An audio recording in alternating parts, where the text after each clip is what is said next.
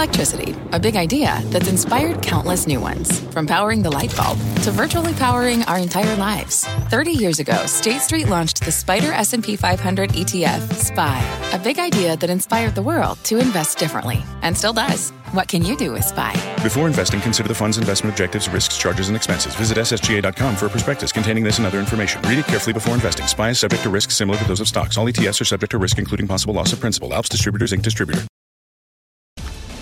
Live from the NASDAQ market site overlooking New York City's Times Square, this is Fast Money. I'm Melissa Lee. Tonight's trader lineup, Tim Seymour, Steve Grasso, Karen Feinerman, and Brian Kelly. Tonight on Fast, Netflix or chill. Shares of the streaming giant plunging by the most in nearly a decade and erasing almost 2 years of gains. But the move has not one, but two of the traders dipping their toes in. We'll find out why. Plus, a Bitcoin breakdown, prices falling to the lowest level since August. And our Bitcoin baller, BK, is here to dissect the move, give us his thoughts on where things are going from here. And later, a tale of two tech trades, why the charts say two of the biggest names in the space are ready to head in very opposite directions. We start off with another sharp sell-off to end the week. The Nasdaq dropping nearly 3% to close at the lows of the day. The index now down more than 15% from its record high. And look at the moves across markets just this week. The S&P down more than 5.5%. Treasury yields dropping from multi-year highs. In commodities, the economic recovery trade getting crushed. The S&P mining ETF dropping more than 10%. So what exactly is the market trying to tell us, Tim Seymour? What do you think? I think the market is trying to grapple with where margins are really going to be for corporate earnings, ultimately what we should be paying for stocks, and really how aggressive is the Fed going to be. And I don't think that, we can debate what the Fed's going to really be saying this week. I don't think this week's Fed coming up is going to be very critical. I think it's ultimately a case of what investors are willing to pay for stocks in an environment where either way we all recognize that we have inflation. It's not going away. And I think that's really the debate here. We have seen, especially towards the end of this week, where, first of all, you look at small cap stocks, you look at high growth stocks, they're trading the same way. And then we start to question growth in the last couple of days of the week when we start to look at maybe, flattening of the yield curve. What's happening to commodity stocks? Steel stocks, iron ore, down 15% in 2 days effectively across the board. So the real question, I think, is what is the multiple to pay for stocks when we're seeing and hearing in the earnings that we've had companies that are blaming margin pressure on everything from labor costs to supply chain to the dollar. Netflix, started to talk about the hit to their gross margin. To me, the dollar is also a headwind. So as I like to say, more Fed equals more volatility. And right now, we really don't know what to pay for assets in a world where every asset went higher over the last 15 months. Yeah, and I guess that's why we threw commodities and the chart there in at the top, Brian Kelly, because I guess we're sort of asking the question, what sort of environment is this? Are the markets telling us to prepare for economic slowdown, this as the Fed gets prepared to hike? Yeah, I think that's what the message is. I mean, we've talked about this quite a bit, but the Fed has two choices. They can either tolerate inflation or they can raise rates to a point where the economy slows, and hopefully they don't raise rates enough so much that the economy goes into recession. Right now, the stock market is telling you, hey, wait a second, we might be looking at a recession. The Fed is likely raising rates at the exact wrong time. Therefore, to Tim's point, not only do we not know what multiple to pay, but we don't really know if earnings are going to hold up. So if you get an entire economy slowing down and a non-accommodative Fed, that's a really tough environment for risk assets. Yeah. Grasso, what do you think? Yeah, so yes, it's all about the Fed as far as rates and what the multiples should be paid. But it is interesting when you look at a lot of these charts, they're trying to push stocks back to the pre-pandemic level. So that February high, before they fell off a cliff, is where a lot of these charts have leaned. So what does it mean? You have so much. You have China, you have Russia, you have geopolitical, you have the Fed. You have the rotation. Value has grossly underperformed growth for years, for over 10 years. And now when value is lifting its head a little bit, people are starting to think, is that a bubble? I don't think that's a bubble. A lot more to come to the downside for growth, a lot higher for value. Yeah. Do you agree, Karen?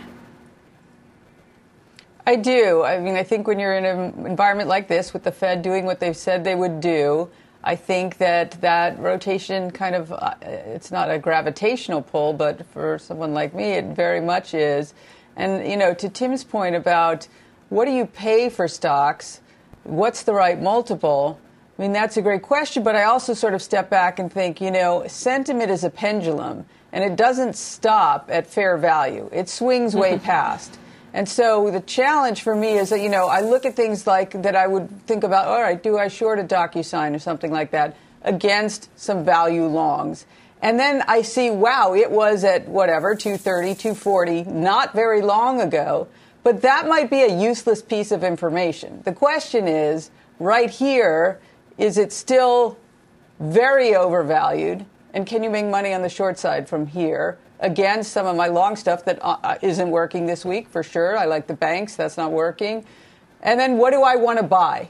And then on top of that, I layer this question of, wow, what a terrible week we had. And have we seen the pressure from margin calls yet? Or are we going to see that a little bit next week? So that's sort of another thing. So I have a buy list. I really haven't, started using it yet. I'm anxious to use it, but I think I'll get a chance to buy things cheaper on Monday than today. I think the margin call issue is an interesting one, in terms of margin calls on professional traders, but also the retail trader. And, if they start getting queasy from this volatility, they could be selling too. They were the marginal buyer on the way up, and they could be that marginal seller that pressures the markets lower, Tim. In May and June of 2020, we started talking about the retail trader in ways we hadn't on the show in years. And yes, we spent a lot of time also just talking about passive flows into equities, into ETFs, and that really which comes from liquidity. So we haven't even begun to see any of that. And I'm not sure that we necessarily have to. But I do think that there is a lack of understanding. Look, one of the things that's really interesting about a trader's mentality, maybe even a less sophisticated trader, by the way, that could be anyone on a relative basis to, wherever they sit in terms of experience. But I just, people seem to be a lot more anxious when there's a trade that they were in and the stock actually they're missing out. So a stock's moving higher that they sold or one that they believed in, and they often chase those on the way up. They seem to be overly content when stocks that they own that have been bad trades continue to go down in some sense. Or, as we say, they cut their flowers and keep their weeds. Right now, we haven't gotten to that point yet. I know it feels like there's been blood in the street. But I think if you look at where stocks are, and again, the oversold condition, yes, on a relative basis, I think this is through the October 3 low. And whether it's measuring relative strength indicators that, again, on a short-term basis tell you, they're more indicative of telling you a change in sentiment. But look, the S&P is still 30% above pre-COVID levels. And I remember back in that May-June period of 2020, we kind of pondered, when will stocks get back above their pre-COVID levels? When will we kind of take out COVID and just kind of get back to normalcy? Well, most of these stocks, and I mean Starbucks, Nike, Target went more than 50% through those pre-COVID levels. And then you go back to a chart like Amazon, which looks like it wants to scream back to that pre-COVID level. And so, I think this gets back to that place where sentiment is. And I think a lot of people are very concerned, really, what was real or what was not. And certainly in terms of stimulus, the Fed had a lot to do with what was not real. BK, it sounds like you're thinking, to heck with trying to figure out the valuation, the right multiple for the overall markets. You're going for very specific, idiosyncratic stories. And I was hoping you can walk me through MP. I think that's an interesting one because it harkens back to your roots as being the one trader on this panel way back when, since we are celebrating our 15th anniversary, when rare earth stocks were really hot. Yeah, I mean, Molycorp, that's what MP used to be called, was just what a fantastic trade that was. And I'm back into MP. So here's the logic on it, is that we are in a very rough geopolitical landscape. Most of the rare earths in the world come from China. You need these rare earths to make that electric vehicle and to make batteries and all of that. It is unlikely that you're going to have China have 90% control over that. There is currently one publicly traded rare earth mine in the U.S. That's the Mountain Pass Mine. MP Corp is the stock. And so for me, it doesn't necessarily matter whether or not the multiple is right or whether or not earnings are right. What I'm playing it for is there's going to be a geopolitical event where the U.S. says, hey, wait a second, all rare earths that we have here, we need to start producing these things. And by the way, corporations, you can't buy from China anymore.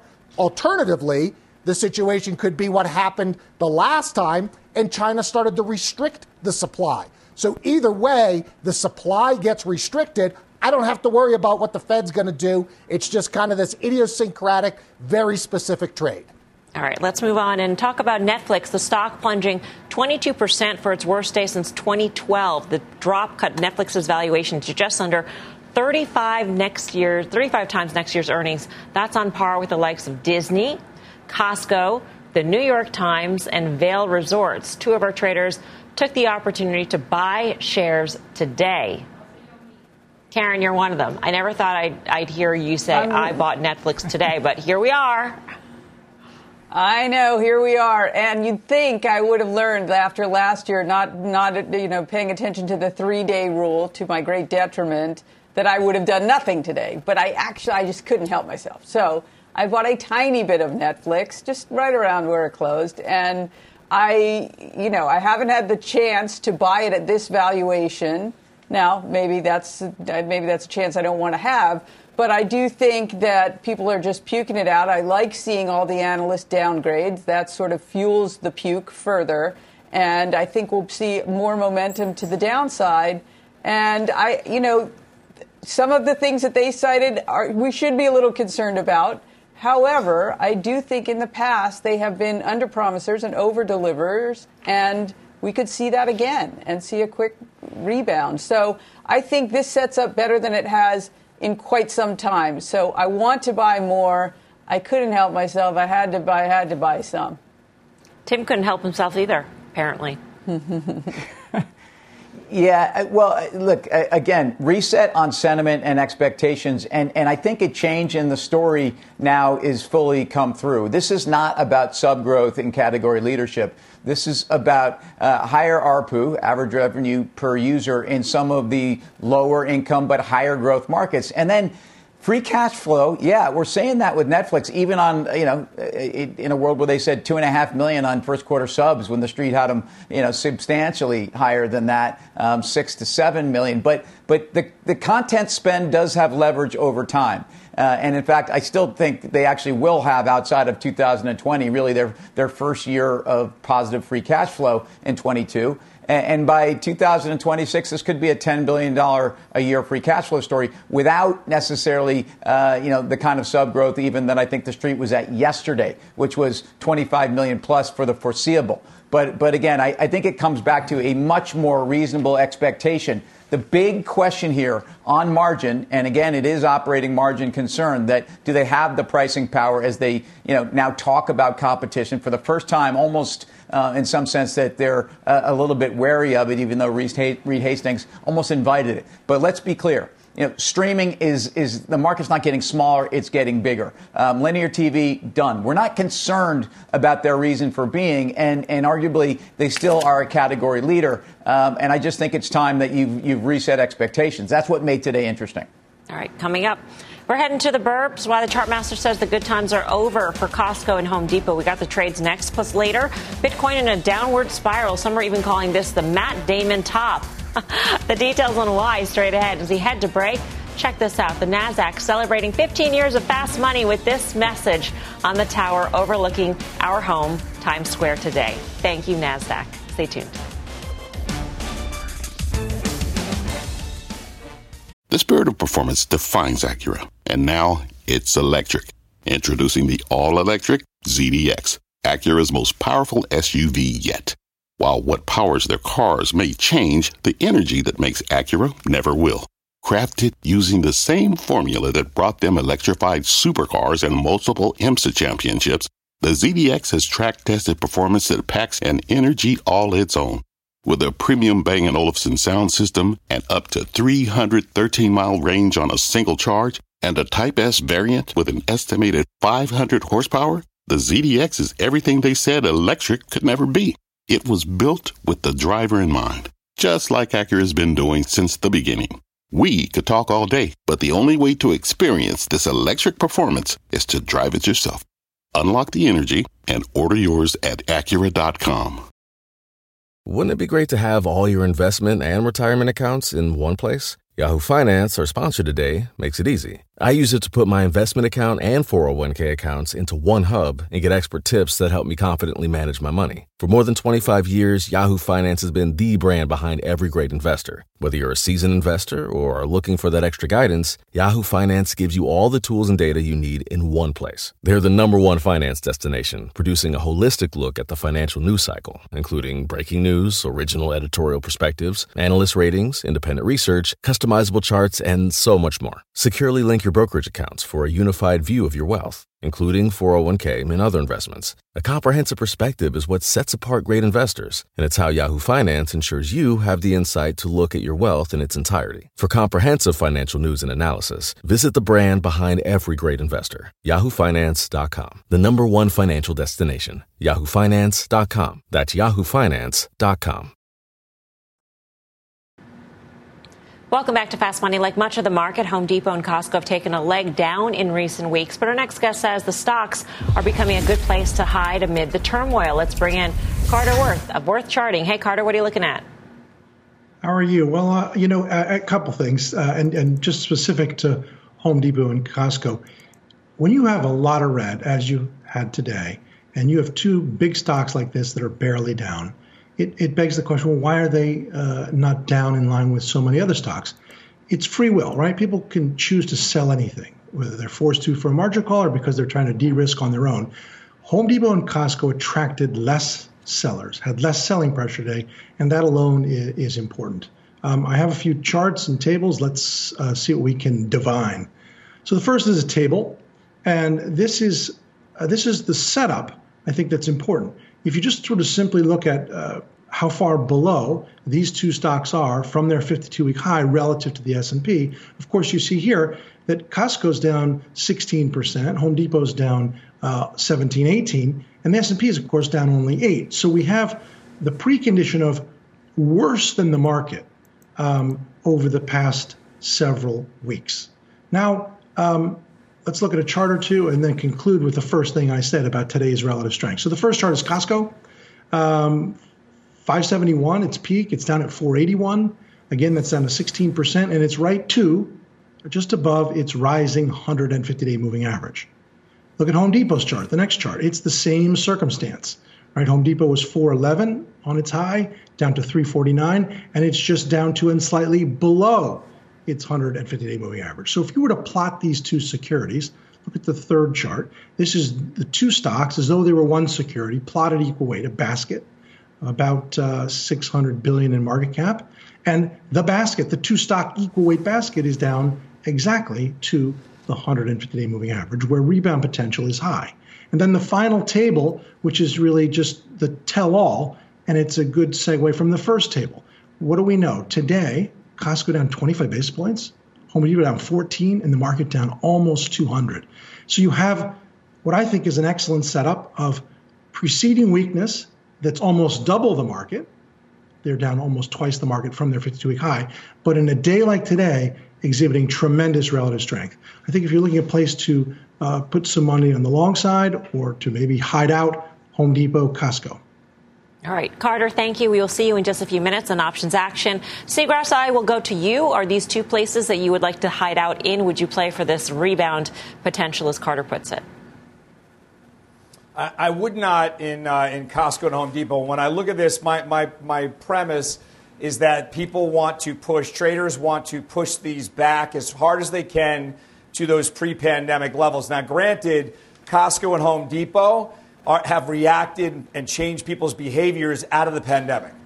So I think they get a premium. But I still think Costco can trade down to $325 if you're really looking aggressive, or $390. That, to me, is a deep discount. And Home Depot can do likewise, can get pretty beat up here. Looking at the level I'm looking at is 245, so maybe 300 to split the difference. Costco has a forward PE about the same as the Netflix forward PE, as we mentioned in the first segment of the show. I don't know if that says that Netflix has gotten much, much cheaper, which it has, or Costco is overvalued here, Karen, and I'm wondering where you stand on this. Well, from my book, I have this tiny toe of Netflix and no Costco. So I do have, exposure that I consider similar, which is Target, which is a big position, and I have some Walmart. All of that having been said, I would rather, if that was the question, which it sort of wasn't, I would rather own Netflix at this multiple.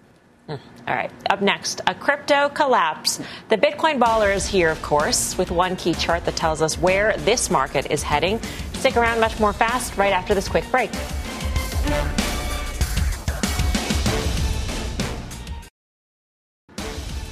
Mark your calendars for a special series all next week here on Fast Money. From the AMC Apes to Wall Street Bets, we are tackling all the trends that changed the way we trade over the past year. Special coverage of the retail revolution starts Monday, 5 p.m. Eastern Time, right here on Fast Money. All right, the risk-off rotation has come for the crypto market. Bitcoin tanking today, down 14%, breaching the $40,000 mark, dropping to its lowest level since July. It wasn't the only crypto under pressure. Ether, Litecoin also selling off. Luckily, we've got crypto pro BK on the desk today. So what do you make of this move? Yeah, it's pretty ugly and it's pretty painful, right? And so a lot of people will ask me, okay, well, was that the Matt Damon top and is that it? I mean, despite how cringeworthy that ad was, and I'm sorry, Matt, I know you watch the show a lot, but it was bad.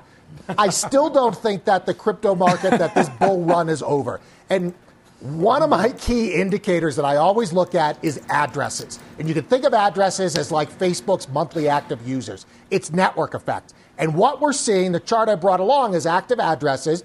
And what we're seeing is we're not seeing a precipitous fall off in addresses like we saw in 2018. In fact, it's holding steady. So that tells me that there are still active users out there. The network is still being used despite the price drop. And that to me says this is just a painful correction. Now, what would change my mind if we do see those addresses really start to fall off? But for now, that's not what we're seeing. So I think this is just a painful correction. The Matt Damon top, by the way, we're referring to when he started being the spokesperson for Crypto.com, a commercial which debuted in October. We have the graphic there, you can see, and that coincides actually with the latest top for Bitcoin. Tim, how are you feeling about your holdings? Well, I mean, I got to tell you, Matt Damon looks very tired in that commercial, too. I kind of feel like he was as exhausted as the chart was. Look, BK's talking about, adherence and network effect. I would point out that I think institutional adoption of crypto assets, of blockchain technology, and Bitcoin as a proxy for the sector is only beginning. The move here is very much in line with the beta that the asset class trades with overall markets. And in fact, at times has led the move up and times led the move down. To expect it to be treated like gold here as defensive in the middle of this, I think would be not realistic. So disappointing for people that are holding these assets. But when you consider the stratospheric run, it's not surprising when you're seeing free fall in Amazon. And again, we've talked about where I think even some of the mega cap tech stocks have been the treasury market for crypto players. It's not surprising to see the move we have here. I think institutions are ready to pick some up. All right. Time for the final trade. Let's go around the horn on this Friday. Tim, back over to you. Final trade. Yeah, I'm ready to follow Carter and pick up some Home Depot again on valuation and on that 200-day bounce. But 24 times forward, not expensive for, I think, the leading hardline specialty retailer in the home department. Stephen Grasso. Not looking forward to buying anything, but if I had to, and I do on a final trade, XLP Staples probably on a relative basis outperforms. Karen Feinerman. Yes, if you're looking to hide somewhere, we say corner drugstore, CVS 12.5-ish times earnings, nice dividend. It's okay in a market like this. BK. Well, for me, I'm going to go into the commodities area and some decent relative strength in the copper arena. FCX, Freeport Mac, I think that's the way you play it. All right, that does it for us here on Fast for the Week. Don't go anywhere, though. Options action is up next.